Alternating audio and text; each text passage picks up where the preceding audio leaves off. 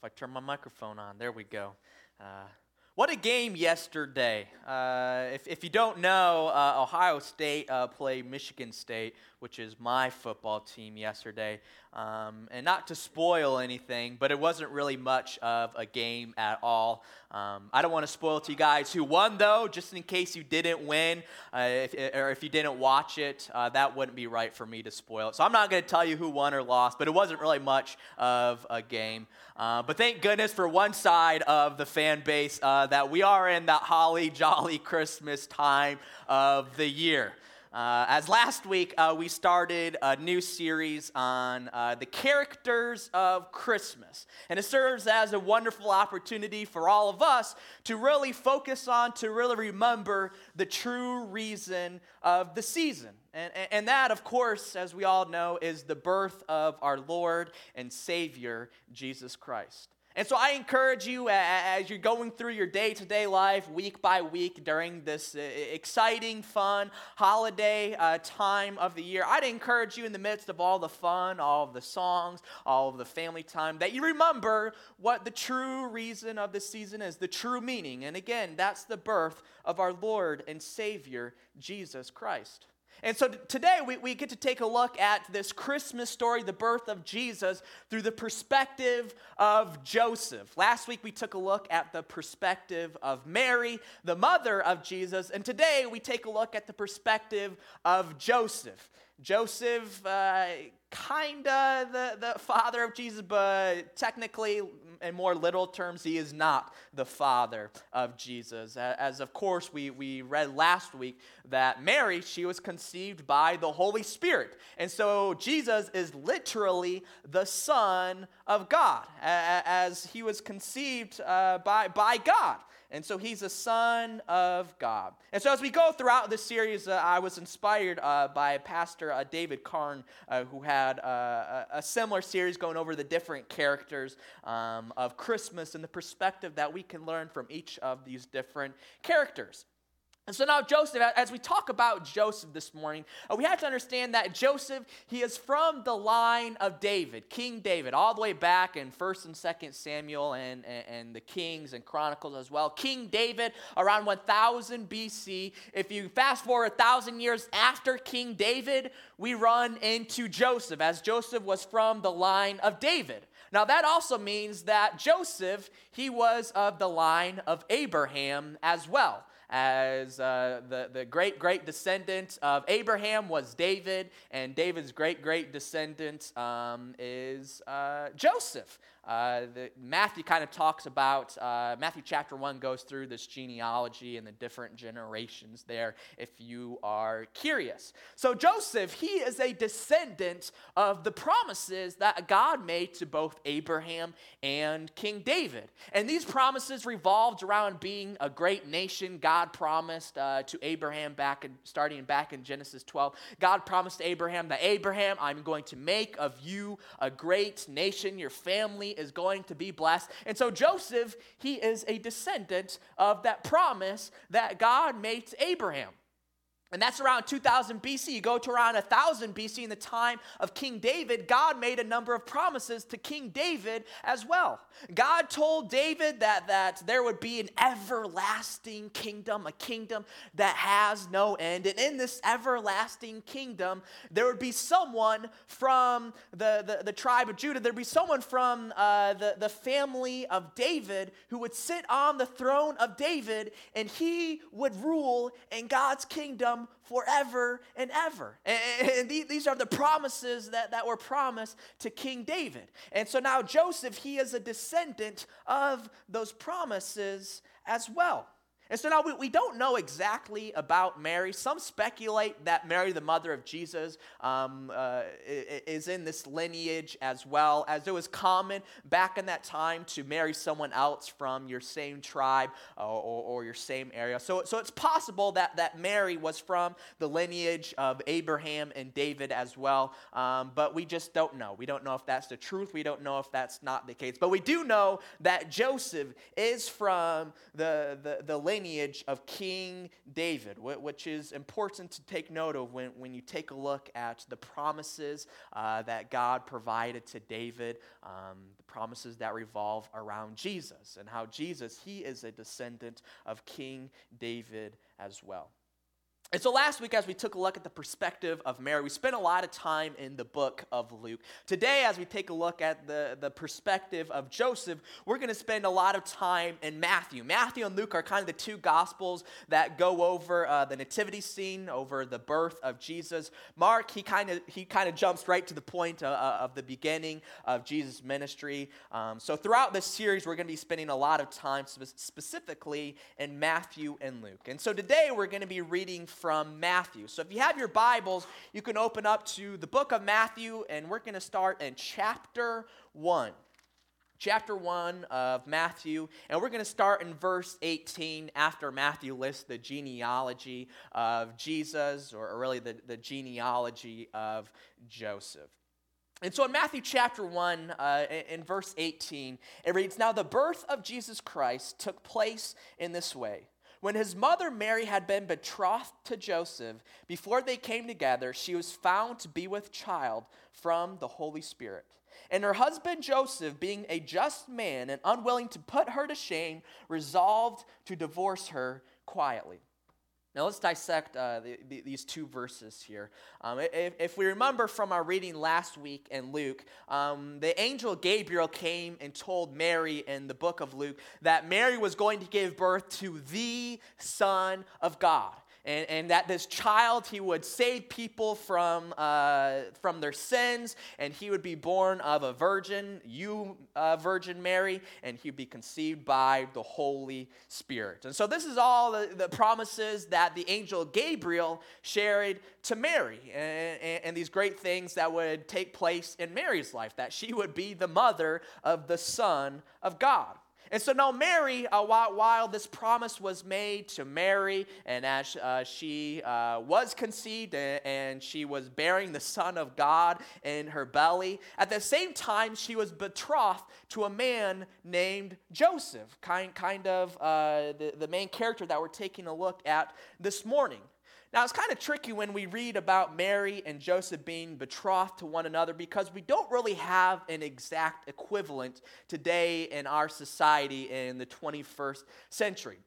But a lot of people compare it to an engagement today, and rightfully so. They have a lot of similarities between one another, but a betrothal, people coming together and who are betrothed, it has a deeper level of commitment. As this betrothal period, it would start with the groom or the groom's parents. So in this case, it would either be Joseph or Joseph's parents paying the bridal price. They would have to pay a price to receive Mary as a bride. And this would kind of start the betrothal period. And this was often set up and organized by the parents of the bride and the groom, as that was common, and not just in Jewish tradition, but it's even still common in some other cultures today in the 21st century. The parents would often just organize it all, facilitate it all, and set it all up. And so this would begin the betrothal period, the groom or the groom's parents paying the bridal price. And typically, this would last for about a year. We're not exactly sure how long this betrothal period between Joseph and Mary lasts, but a typical period would take place for about a full year. And now it's kind of tricky because Mary and Joseph, as they were betrothed to one another, they were basically considered husband and wife. The tricky thing, though, is they did not have all the rights of a husband and a wife. We know, biblically speaking, that a husband and a wife, when they are officially married, they officially have the right to lie down with one another. Well, someone who's going through this betrothal period, they do not have those rights. They cannot lie down with their future spouse, even though they're kind of considered to their culture around them. They're basically considered to be husband and wife already. But they would spend this year, and this year was very, very important because this year served as a testing period. This year provided an opportunity for both the groom and the bride to test their spouse and see if they would remain faithful. Because even though they couldn't lie down with one another, it was still considered adultery if they would go and sleep with another man and woman. So it served as a great opportunity for them to test and see, hey, is my partner going to be faithful to me or not? And they'd be in about this state, they'd be in about this test for about a full year. And so again, long story short, Joseph and Mary being betrothed together, kind of in our terms an engagement, but really it has a deeper level of commitment than an engagement here in the year 2020. And really, this betrothal period really had more commitment than a lot of marriages that we see today, unfortunately, in the year 2020. So I describe all of that because as Joseph and Mary, as they were in this betrothal period, Mary was found to be pregnant. Through the perspective of Joseph, Mary has failed her test. She failed her test. Through the perspective of Joseph, her spouse-to-be failed her test as she was not faithful to Joseph.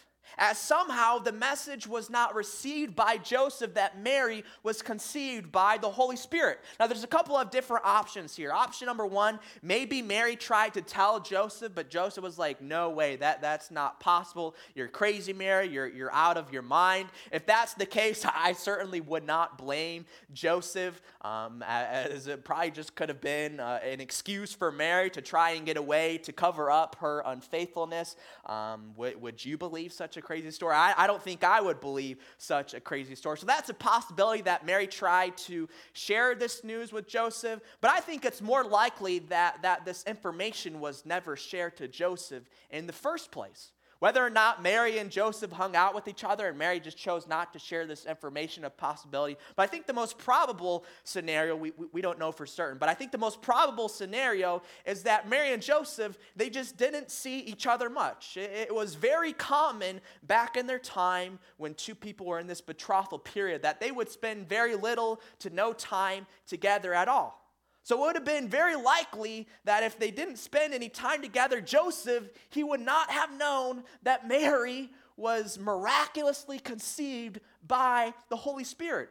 And instead, Joseph, he probably heard from word of mouth, as that's kind of how news spread in that day and age. Through the word of mouth, someone probably saw Mary getting bigger, say, hey, Mary, are you pregnant? Mary says, yeah, I'm pregnant. And you know how rumors spread? It's like the game of telephone. You know, it can start as the truth, but as it gets passed down and down and down the line, it gets further and further from the truth. And so somehow Joseph, he knew that Mary was pregnant, but he did not understand that she was conceived by the Holy Spirit. And so I can't imagine the pain and the hurt that Joseph would have been experiencing as his spouse-to-be, he thought, committed adultery. He thought that his spouse-to-be failed this test of fidelity. And according to the law of Moses, the law that Joseph and Mary lived according to that law, adultery was punishable by death. That's how serious God takes this grave sin of adultery. And so now what is the best course of action for Joseph here? He thinks his spouse-to-be has committed adultery, a crime, a violation, a sin that is punishable by death. So what's the best possible course of action? Well, apparently Joseph, he did respect the law of Moses, but at the same time, he was very, very considerate of Mary. As again in verse 19 it says, and her husband Joseph, being a just man and unwilling to put her to shame, resolved to divorce her quietly. And so rather than making this big, outrageous scene about Mary committing adultery on me and woe is me, Joseph was a very honorable man, and he decided that, you know what? I'm going to respect Mary, you know, very honorable man, very, very. After what he thought Mary had done wrong to him, he thought, you know what? I'm just going to let this kind of sizzle out. I'm going to quietly divorce her, not make a big scene about this case. And so that was Joseph's plan, that he was going to divorce her quietly, kind of for her sake, but he was going to just separate himself totally from Mary because in his perspective, Mary has failed the test of fidelity, even though she didn't. But that was his perspective. And so we continue the story in verse 20, and it reads, "But as he considered these things, as he considered to divorce Mary, behold, an angel of the Lord appeared to him in a dream, saying, 'Joseph, son of David, do not fear to take Mary as your wife, for that which is conceived in her is from the Holy Spirit. She will bear a son, and you shall call his name Jesus, for he will save his people from their sins.' All this took place to fulfill what the Lord had spoken by the prophet Isaiah.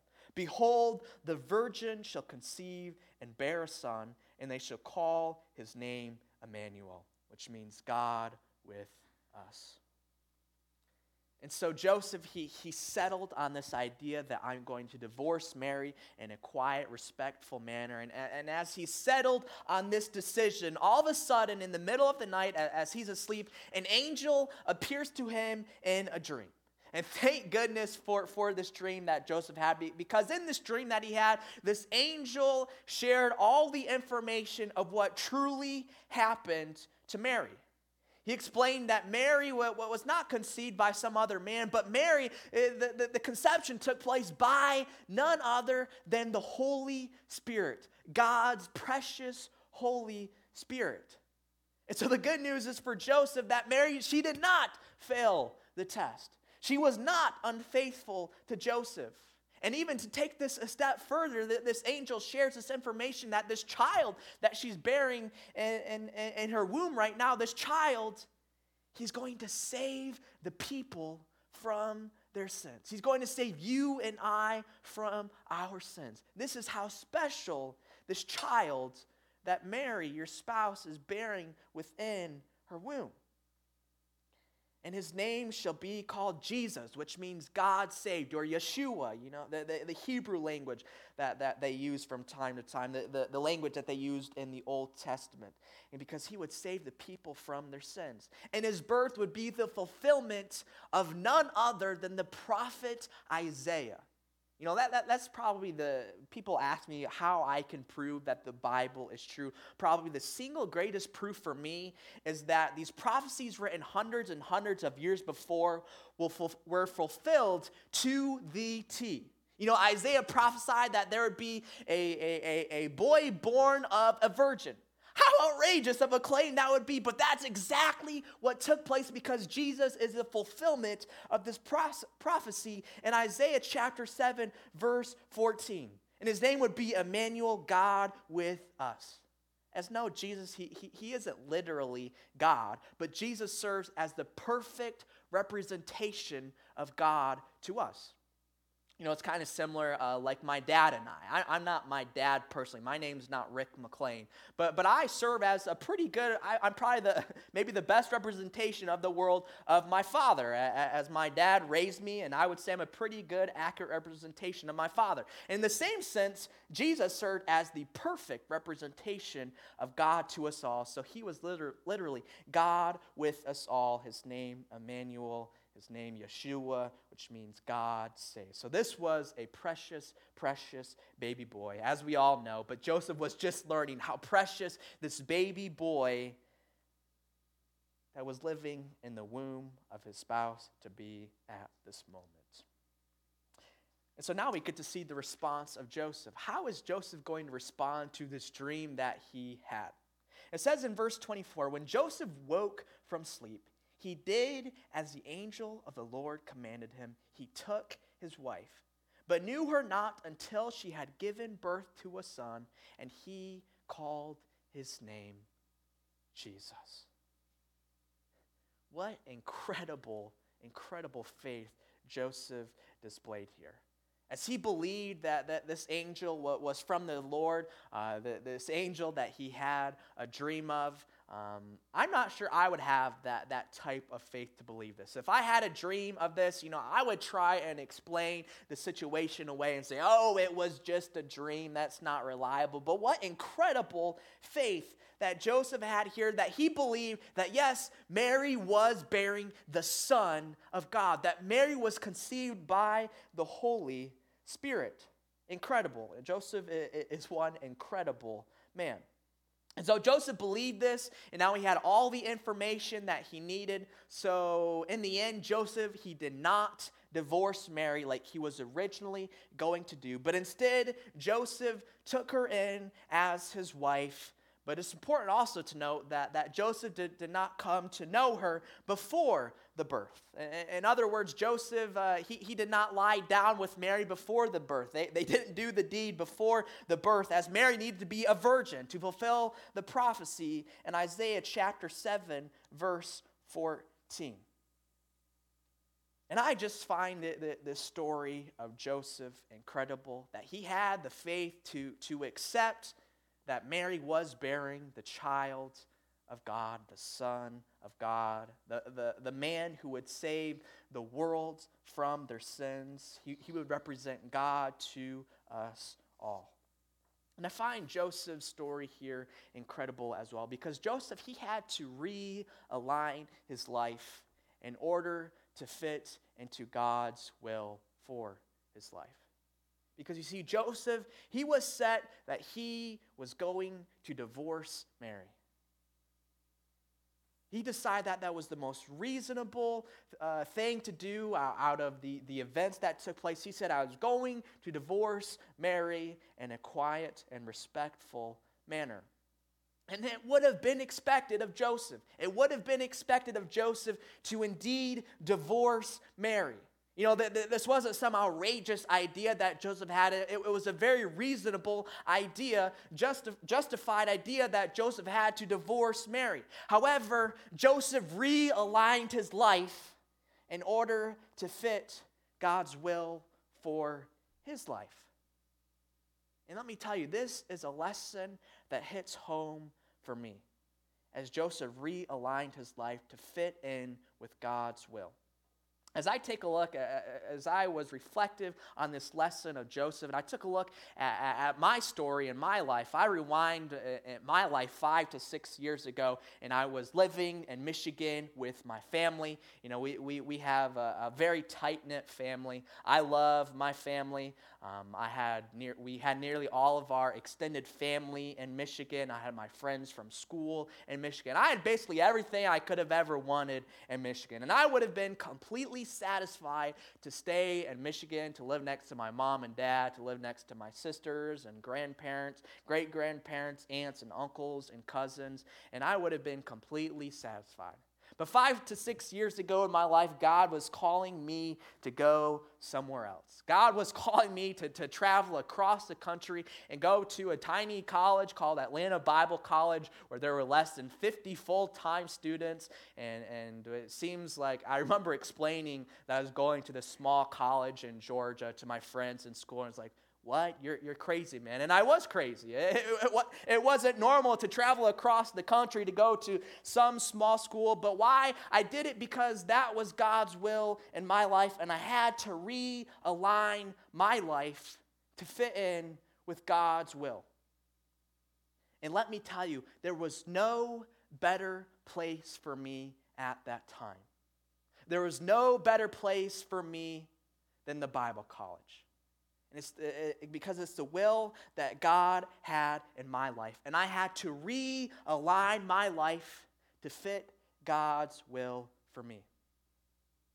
If I take a look at my life now and I rewind 2 years from today, Jamie and I were living in South Carolina. We're newlyweds. Jamie's family lived in South Carolina. We were less than 10 minutes down the road for them. We had most of our friends in South Carolina.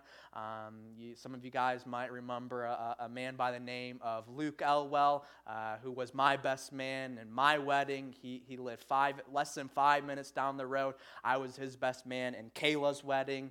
not Luke's wedding, Kayla's wedding. It would have made much sense for Jamie and I to stay in South Carolina with Jamie's family and all of our friends down there. However, God was calling us to somewhere else.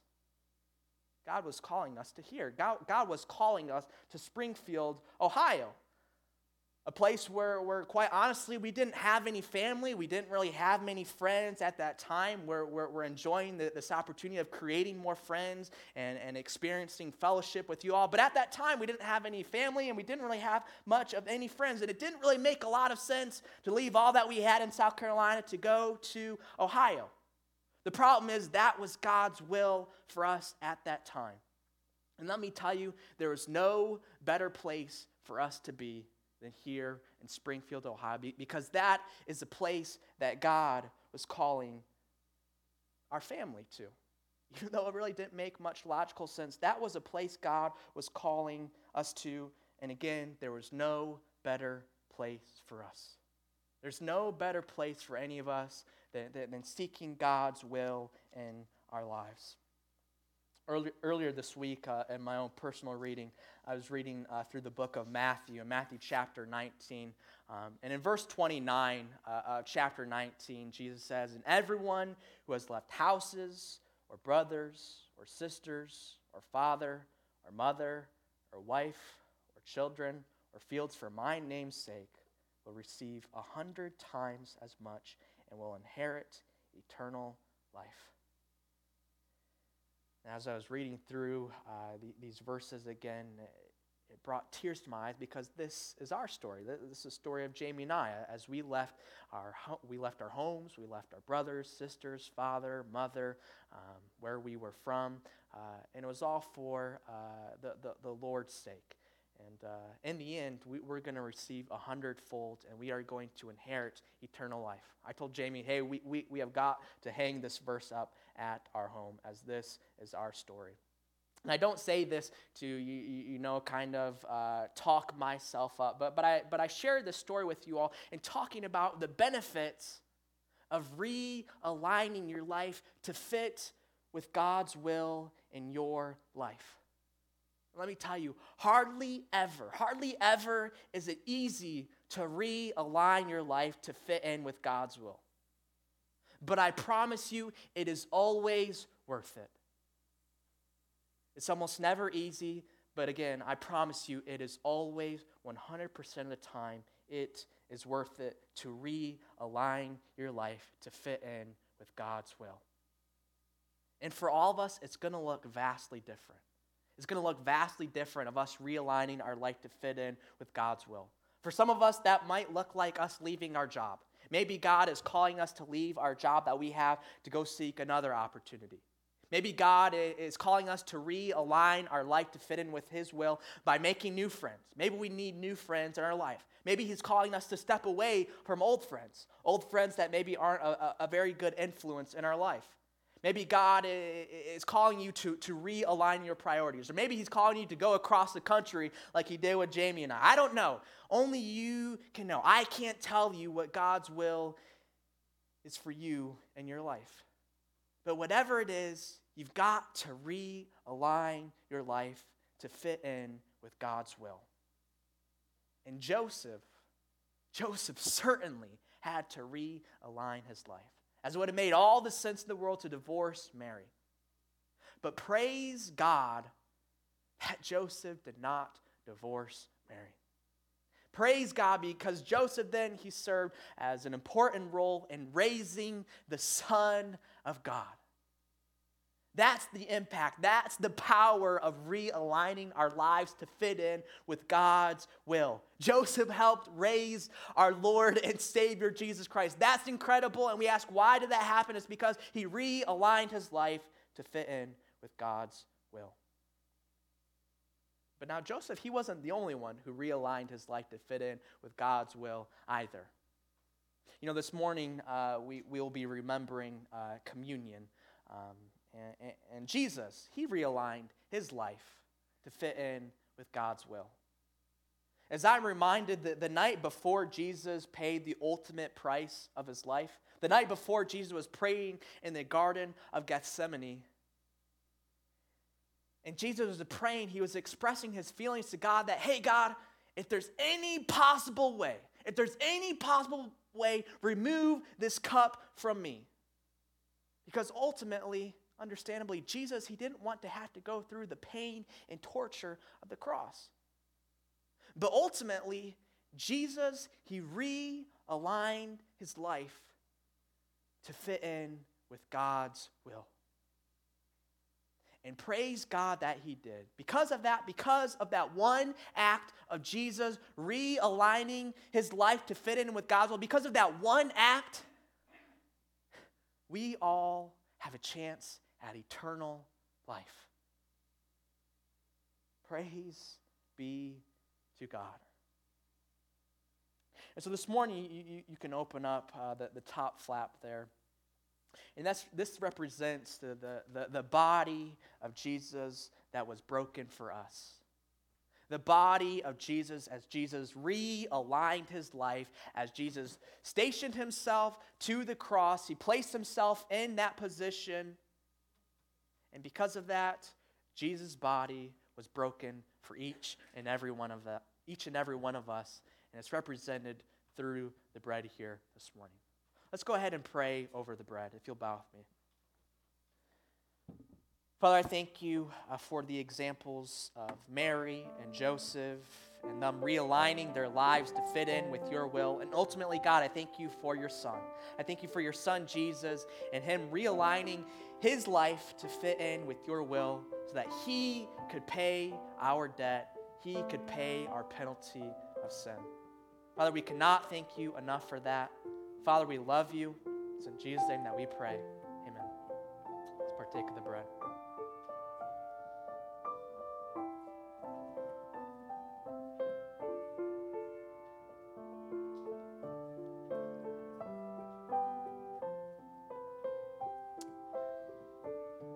And at the same time as Jesus' body was broken for each and every one of us, Jesus' blood was also spilled for each and every one of us on the cross. And this cup represents his blood being spilt for you and I. Let's pray over the cup. Father God, I thank you for what this cup represents. Father God, I thank you for the blood that was spilt on our behalf. I thank you for the promises that you've given to us that are only made possible through this cup and through this bread.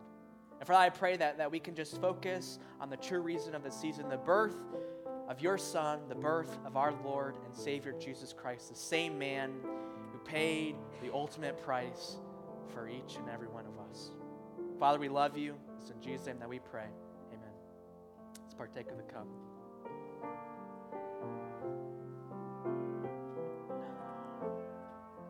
Father God, we love you. Father God, we come before you to serve you. Father, I pray that each and every one of us here, I pray that we realign our lives to fit in with your will. It's in Jesus' name that we pray.